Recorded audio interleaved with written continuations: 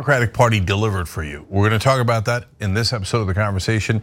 Joining me is Sherwin Azami. He's running against the Democratic incumbent in California 32. He's got a strong opinion on that.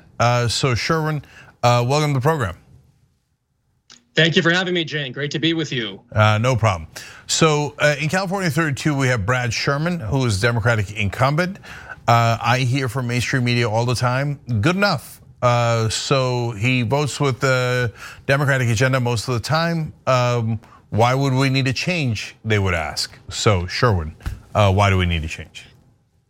Great question, Jane. Thank you so much for having me on. It's a pleasure to be with you and with your audience. Look, it boils down to, in the 26 years that Congressman Sherman has repped our district, the San Fernando Valley, my hometown, the area that is ground zero for so many crises, including our climate crisis and our homelessness crises. Our district is the site of the worst natural gas blowout in US history. Happened at a site called Aliso Canyon back in 2015. Over 109,000 metric tons of methane dumped into the air. And not only have we not seen that site close down, in fact, we've seen methane storage increase at the site.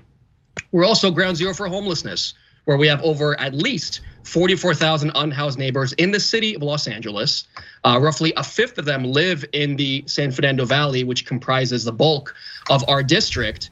And there's been zero action by the congressman on addressing these issues. And I think what's most apparent to me is that Sherman chairs the very subcommittee on financial services, the Investor Protection Subcommittee, that has jurisdiction over our federal housing finance laws, Fannie Mae and Freddie Mac, and over authorizing new affordable housing programs. And all he's done in that position is take legal bribes from Wall Street corporate landlords like BlackRock and Blackstone, the same institutional investors that are responsible for the fact that 2/3 of apartment complexes here in LA are owned by Wall Street firms. And working class, middle class folks are continuing to be priced out of this basic survival need. Everyone needs housing, and I firmly believe that housing is an inherent human right.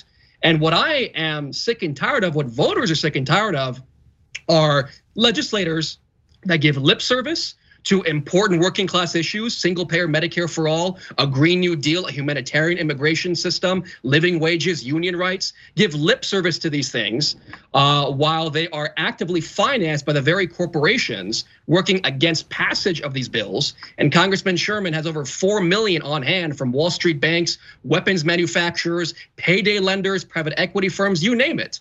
So taking money from the very industries he's supposed to be overseeing as our legislator on the committees like Foreign Affairs and Financial Services, and has not championed these things. Instead, he continues voting for ever increasing military industrial complex budgets, continues voting for more endless wars, and continues barreling us towards these crises as opposed to being the champion we need.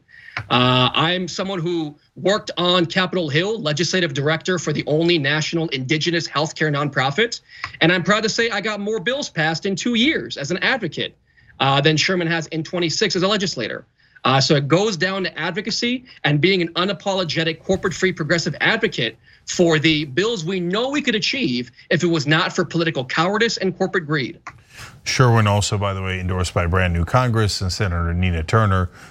So clearly on the progressive side of the Democratic spectrum here, and you can tell from what he just said. So Sherwin, again, mainstream media would be skeptical and say, are you saying that taking money from corporations that benefit from higher housing prices, not lower housing prices, is affecting Brad Sherman's votes? That the taking the huge amount of money he has taken from those corporate landlords might affect his votes?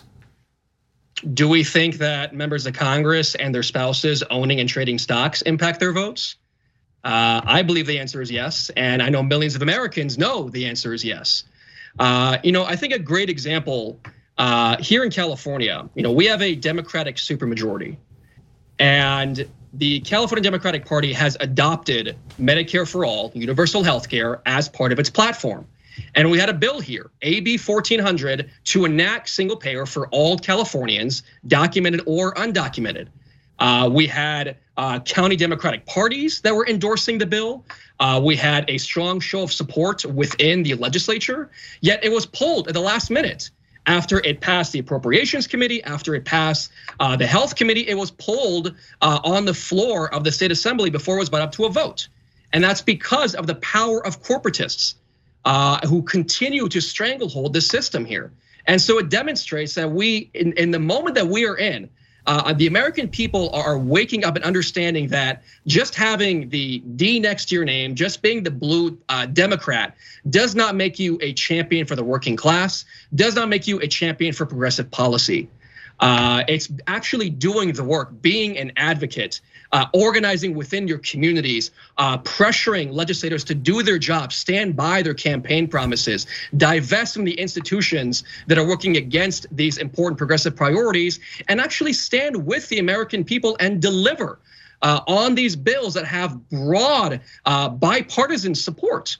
Again and again, we see obstructionists, those who are very loud and those who are more subtle. Acting against the will of the American people, and I'm tired of it, and I know everyone in our district is tired of it as well.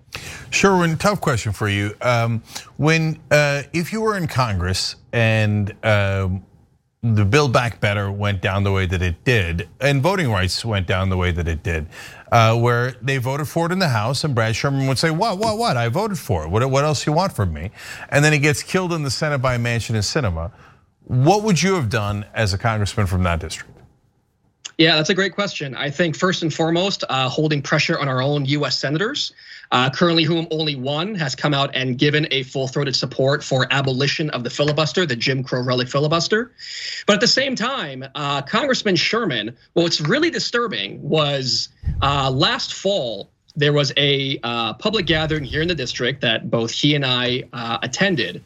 And I asked him point blank in that public meeting, will you join progressives in withholding your vote on infrastructure in the absence of a secure deal, not a pinky promise, a secure deal on Build Back Better? His response, almost verbatim, was, I'll vote for the bill that comes to the floor. I'll basically do what the Democratic Party tells me. I'll do what leadership tells me. That's not representation. So actually being an advocate and saying, no, we should not pass infrastructure, which had $25 billion in more subsidies for the fossil fuel industry, for these completely milquetoast and ineffective policies like a carbon tax, like fossil hydrogen, that further entrench the industry. Why are we allowing this giveaway to go out when Build Back Better, the piece of legislation that will actually tangibly improve the American people's lives now, not 5 years from now, but now, through universal child care, through paid family leave, through an extension of the child tax credit, housing funds, climate funds, and so much more? Why is that not our main priority? Why are we doing this exchange that's not actually delivering for the American people? We knew before progressives let up and said, fine, we'll pass infrastructure, we knew that Manchin and Sinema were obstructionists. We saw what Sinema had done on prescription drug pricing. After voting no the very next day, went into a backroom meeting with big pharma executives and took max checks from them. I mean, it's just bold-faced corruption. And we're saying, well, it might be different this time. I mean, look, the actions are clear. And unfortunately, hearing someone like Sherman say that I'm just going to do what other Democrats tell me, that's not the representation that voters here deserve, and that I know that we need to actually address the crises before us. So the website is sherwinforcongress.com, sherwinforcongress.com with the number 4, but we'll have the link down below too, and you see it there. So Sherwin, the Democratic Party says, but no, don't fight. Don't fight within the party. Primaries are no good. They take money away from the beloved incumbents.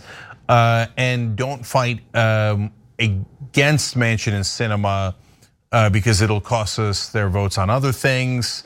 That civility within the party is the most important thing, and civility overall. And of course, the LA Times and everybody in mainstream media agrees with them, the beloved civility. So what's your argument for fighting? Why would we have civility when 8 out of 10 Americans are living paycheck to paycheck, when rent is unaffordable anywhere on minimum wage, when we have a Congress that is perfectly fine to give 52% of our annual discretionary budget to the Pentagon for endless foreign wars, when we give another $277 billion for militarized policing and incarceration, while we have at least 500,000 people living on our streets on any given night, when we're barreling towards climate catastrophe, and we have so many communities, including here in California, that live within close proximity of these fossil fuel sites that are breathing in these noxious chemicals every single day. People who are not able to access reproductive rights.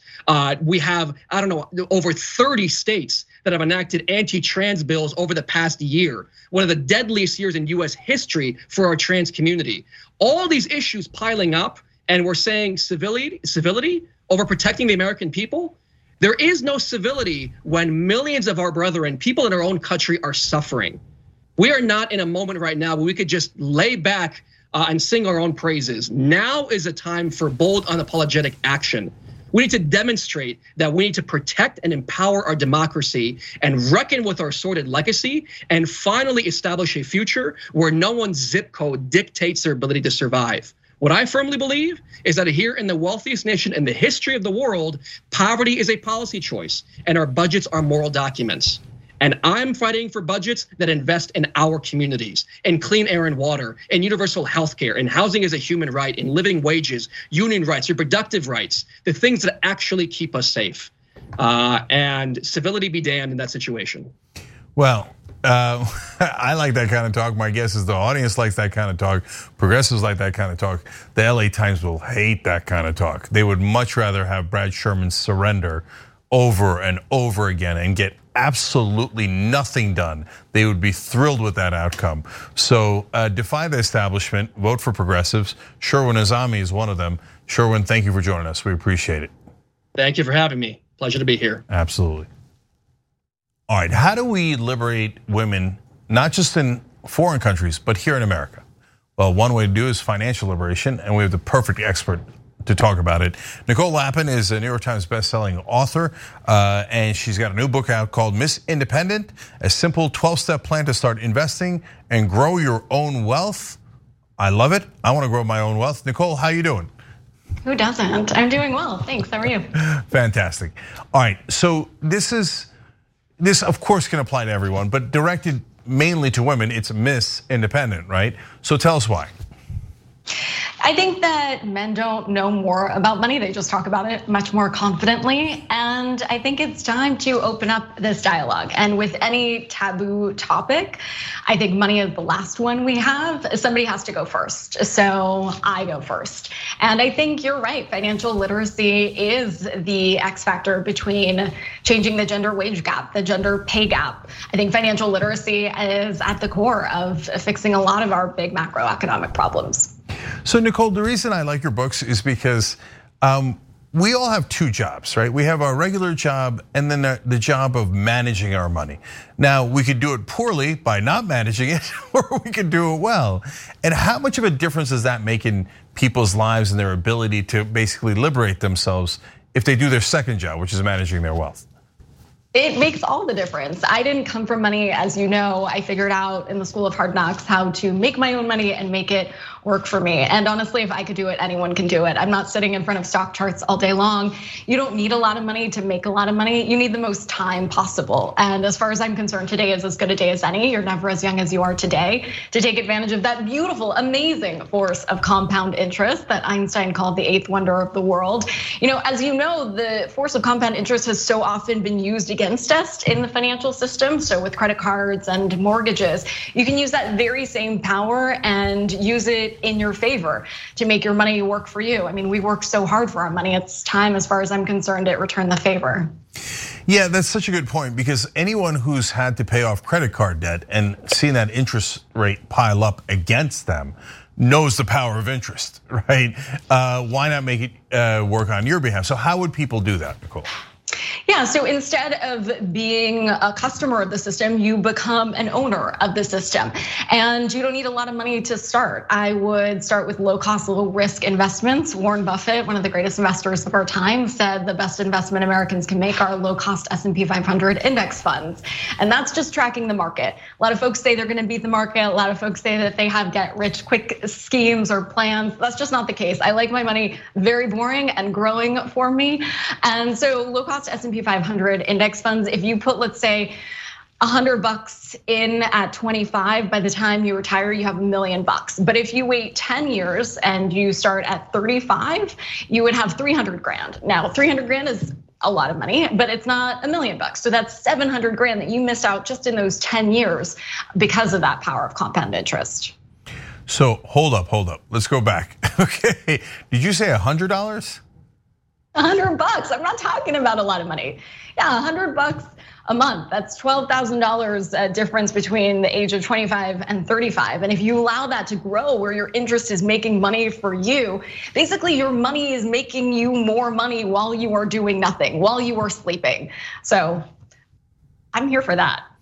Yeah, well, the reason I like it is because you could do it with any amount of money, and so you don't have to be rich to do it. And this is how rich folks get even richer.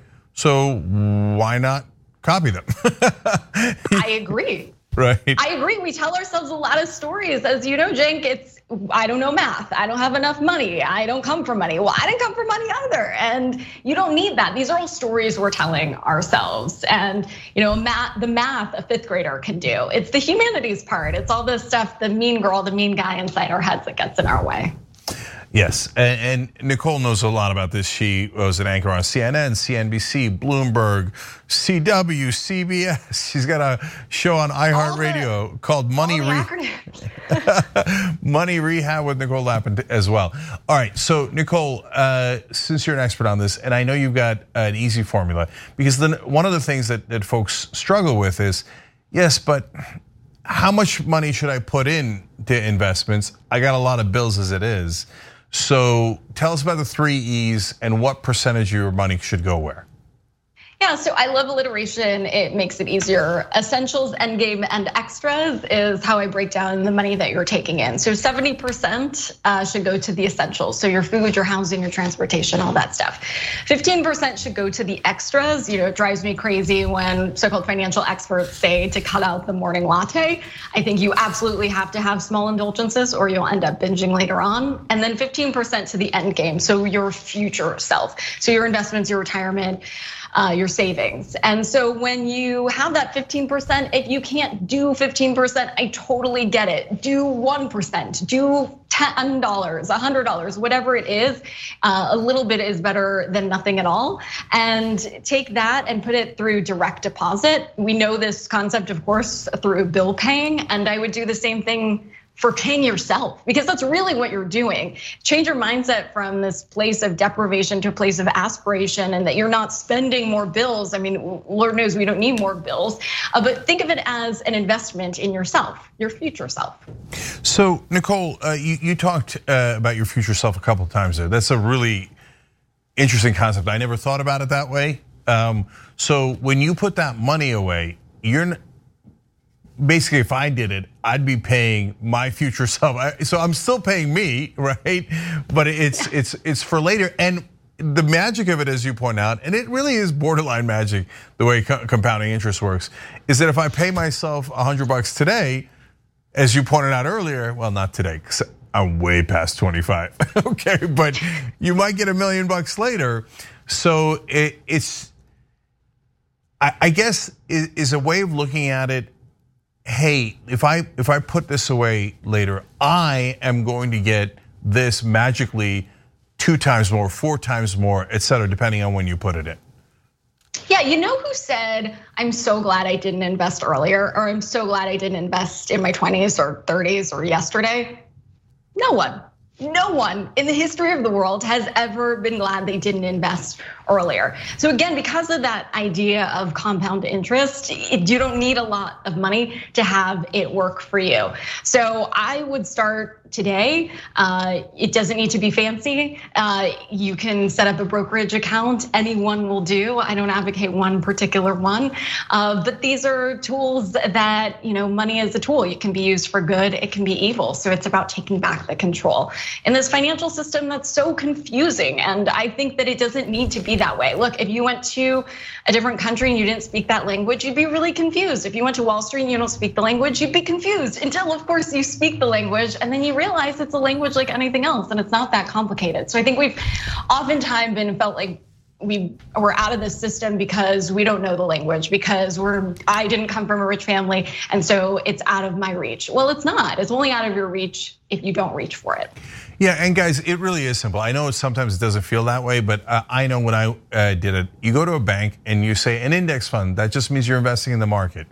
Oh, they say, oh, okay, there's a bunch of them. Which one do you want? You go, I don't know. You tell me, right? And index funds are really, really simple. So you don't have to be a genius to figure out, is Johnson & Johnson going to go up or down? And the market has done spectacularly well over the course of time, and that's why your money would have compounded.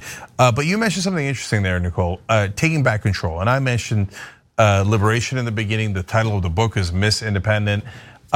So tell us about how this could affect you in the real world in taking control of your life. Well, you talk about inflation, right? Inflation has gone bananas. Typically, inflation is about 3%. So if you're leaving your money in a checking account, which a lot of women do, and a lot of women in particular are risk averse, and that's okay, we just have to confront it. You're actually losing money if you do that, because what are you making in a checking account, Cenk? It's what, 0.01% or something like that? So if inflation is growing at 3%, right now it's 6 or 7%, but normally you're gonna lose your purchasing power. So you're actually losing money by doing that. Yeah, and so that's exactly right. I mean, the big banks pay you almost nothing. So with inflation, by putting your money in the bank, you're actually losing it, a certain percentage of it rather than gaining it. That makes perfect sense. But I've seen you talk about women who are also in difficult situations, and so if you don't have control over your financial life, it's a little bit harder to take control over the rest of your life, right? I think that's right. I think a lot of women, unfortunately, stay in abusive relationships or toxic relationships or toxic jobs for that matter, because they're too scared of supporting themselves. And I think that money allows you to have the freedom of choice to leave that crappy job or relationship because you are too scared you won't have the money or basic financial know-how to do it. And I like to approach this with a combination of forgiveness and tough love. So forgive your former self for what he or she didn't know. They did the best they could with the information they had, but moving forward, now that you have more information, it's not okay moving forward. And here's the thing, information isn't power. There's so much information. Forget about my 4 books and 6 more on the way, and podcasts up the wazoo and TV shows. There's so much knowledge out there. It's action that's the real power. Oh, that's a great way of putting it too. And I didn't know we were going to go to ghosts of Christmas past and future and present. But I like what you're saying, because I really would like to forgive my former self, and I'd really like to give a gift to my future self. Yeah. So that's a good way of thinking about it. One thing left, Nicole, you mentioned the word binge too earlier, because I think, and me included, a lot of folks think like, I know, but I really want to go to Denny's, and I know I can make the sandwich at home, but moves over my hammy. It's so delicious. Can't I have it? Do I always have to be in control? So I like to think of financial habits as existing somewhere between thinking you're gonna live forever and thinking you're gonna die tomorrow. Oftentimes, the worst financial habits come from hanging out in either extreme. And neither extreme is really good if you think about that. You can't not buy anything for yourself. That's why we work so hard. That's why we live, right? We can't live in this scarcity, like apocalyptic mentality. And also, it's bad to binge and hoard and all these other practices that maybe came from your family. A lot of this stuff comes from how we were raised. I'm a first generation American immigrant family, never talked about money around the kitchen table, didn't have the Wall Street Journal, like just talked about cash. And I didn't think that I could be part of a system as being an owner, as somebody who could take back control until I changed my mindset around it. I think that financial dieting, so to speak, is a lot like regular dieting. If you allow yourself small indulgences, you won't end up binging later on. I don't know if you've been on a crash diet, but those suck. And you'll end up wanting to nosh on the first chocolate cake you see instead of giving yourself small Hershey's Kisses or pieces of chocolate along the way. And the same idea goes for financial budgeting. Budgeting sucks, but so does being broke. I have been broke, and that sucks more. Yeah, I relate to everything you're saying. Have I gone on crash diets? What do you think? Look at me. Did it end well? Look at me. Okay, and then I got the immigrant parents, and so it was like kind of offensive to talk about money. Shh, don't talk about money. Don't talk about money. Well, then where the hell am I supposed to learn it, right? Right. Well, good news. You can learn it in Nicole's book, Miss Independent, a simple 12-step plan to start investing and grow your own wealth. Nicole, thank you so much for joining us. Really appreciate it. Great to see you.